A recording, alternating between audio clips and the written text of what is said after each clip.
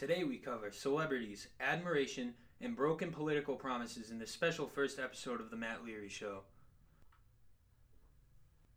Hello everyone, I'm Matthew Leary Jr. and thank you for tuning in. If you are here from the Free Will Podcast, hello again. And if you are new, welcome in and thank you for clicking on the podcast. For those that don't know me, I am also co-host of the Free Will Podcast with Ben Good, in which we discuss the weekly news and political stories. This is going to be something similar to that with my own twist on it, but we do have a few stories to cover, so let's get right into it. Our first story is Angelina Jolie considering a possible career in politics. In an interview on BBC Radio 4's, Angelina Jolie insinuated that she could be interested in a career in politics and maybe even a run for president. She said, quote, "I am a patriot. I'm proud to be American, but I am an internationalist and I love and value equally other countries and peoples." Okay, so let's talk about this. So my issue doesn't lie with her wanting to be a politician after a celebrity career. I mean, we've had plenty of politicians that, like President Reagan or even governors like Arnold Schwarzenegger or Jesse Ventura, that wrestler. My problem lies more with her statement. Saying that she is an internationalist and, quote, loves other countries and people equally to America, those are telltale signs to steer clear from such a politician. The American people hate it as much as I do as well. After that leak in 2016 that Clinton admitted to being a globalist, it killed her in approval polls.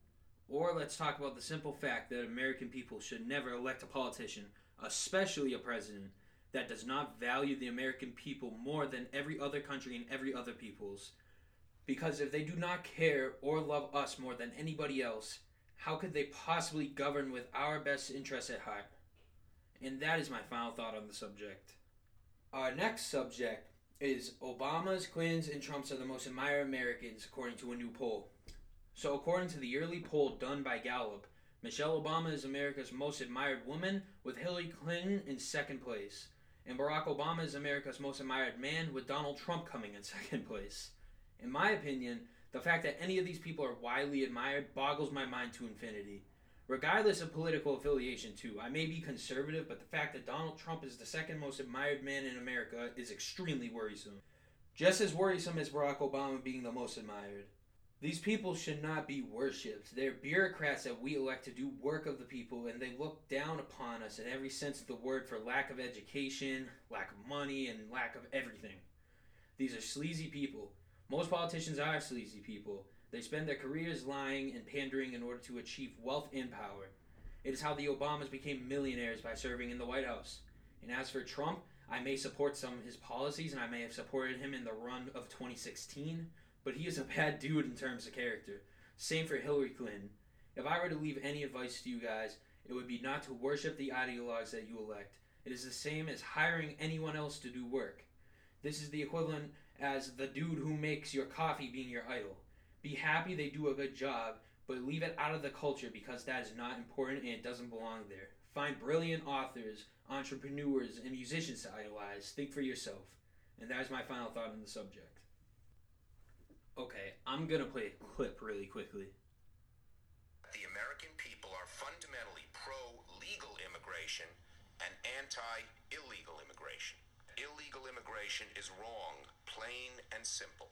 When we use phrases like undocumented workers, we convey a message to the American people that their government is not serious about combating illegal immigration, which the American people overwhelmingly oppose. If you don't think it's illegal, you're not going to say it. I think it is illegal and wrong, and we have to change it.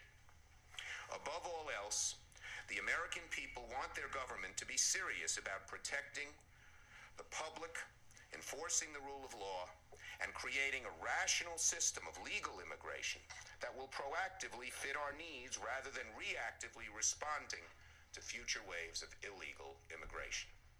People who enter the United States without our permission are illegal aliens, and illegal aliens should not be treated the same as people who entered the U.S. legally. The American people will never accept immigration reform unless they truly believe that their government is committed to ending future illegal immigration, and any successful comprehensive immigration reform bill must recognize this fact. Any immigration solution must recognize that we must do as much as we can to gain control of our borders as soon as possible.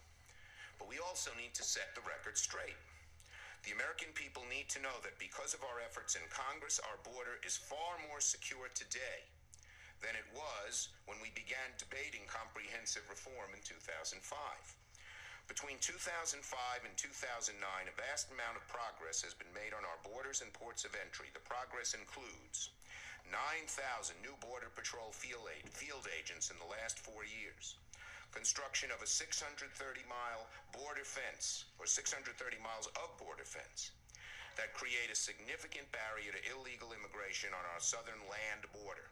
The time has come to end the divisive rhetoric about our border. So, for people who do not know, that was Democrat Chuck Schumer. All I have to say is wow. Does that sound like liberal people's champion Chuck Schumer to you? Didn't think so. Maybe more like a Mitch McConnell, or maybe even a Donald Trump. Funny part is, I agree with literally everything that Chuck Schumer said here in this almost decade-old clip. This was from 2009. And it shows just how far that the left has gone astray.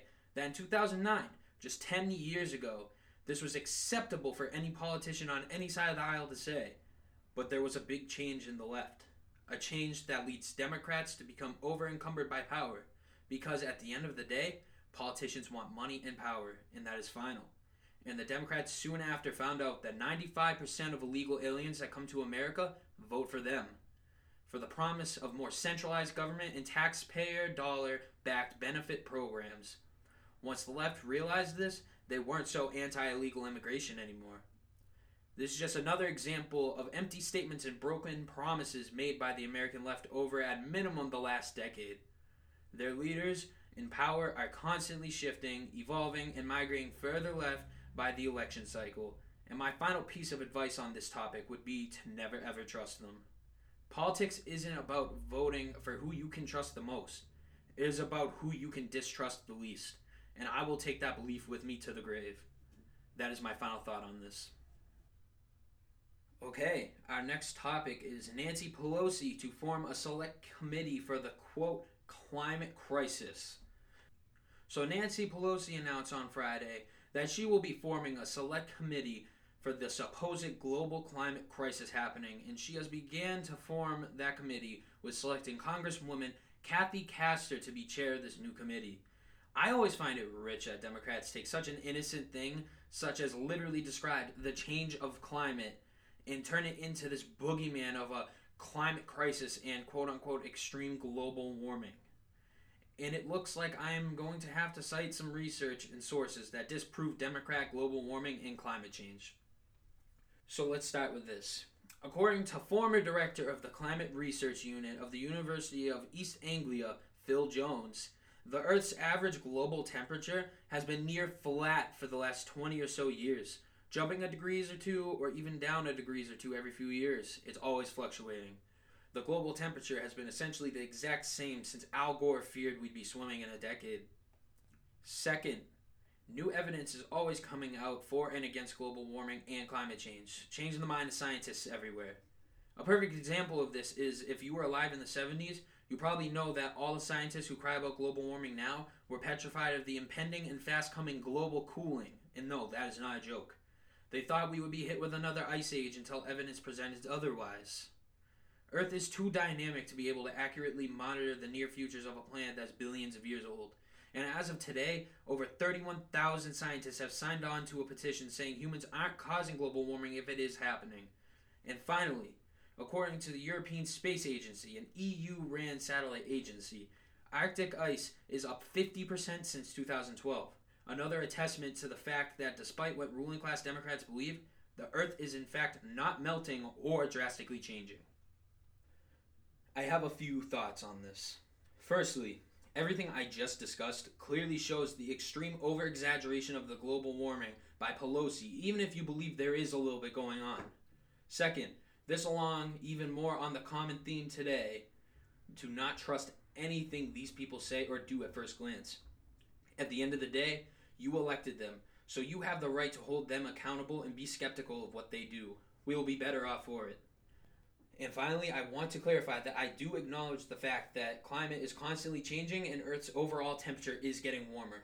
But that is a cycle of the planet. The sun is aging, and we doctor the planet in ways it couldn't imagine up until a few hundred years ago. But with that being said, can we please get off of our high horses and stop acting like we know anything notable about the Earth and its functions? We have been monitoring the Earth's weather and climate for only about 100 years at most. To say that we know anything major impending about the climate of a planet that is billions of years old is both pompous and annoying. That is my final thought on this subject. So that will wrap up the first episode here. I appreciate everyone for tuning in and hope you guys continue to. I have big plans for the show as well as the Free Will Podcast. I will be having one-on-one interviews here, having episodes on history and ideologies, and as always covering the news like we did here today. Even though this was short, they will be longer in the future. So before we end it, I will leave you with today's quote of the day. As said by John Wooden, "Talent is God-given, be humble. Fame is man-given, be grateful. But conceit is self-given, be careful." Wise words from a wise man. This is Matthew Leary Jr., and thanks for listening. I will see you next time.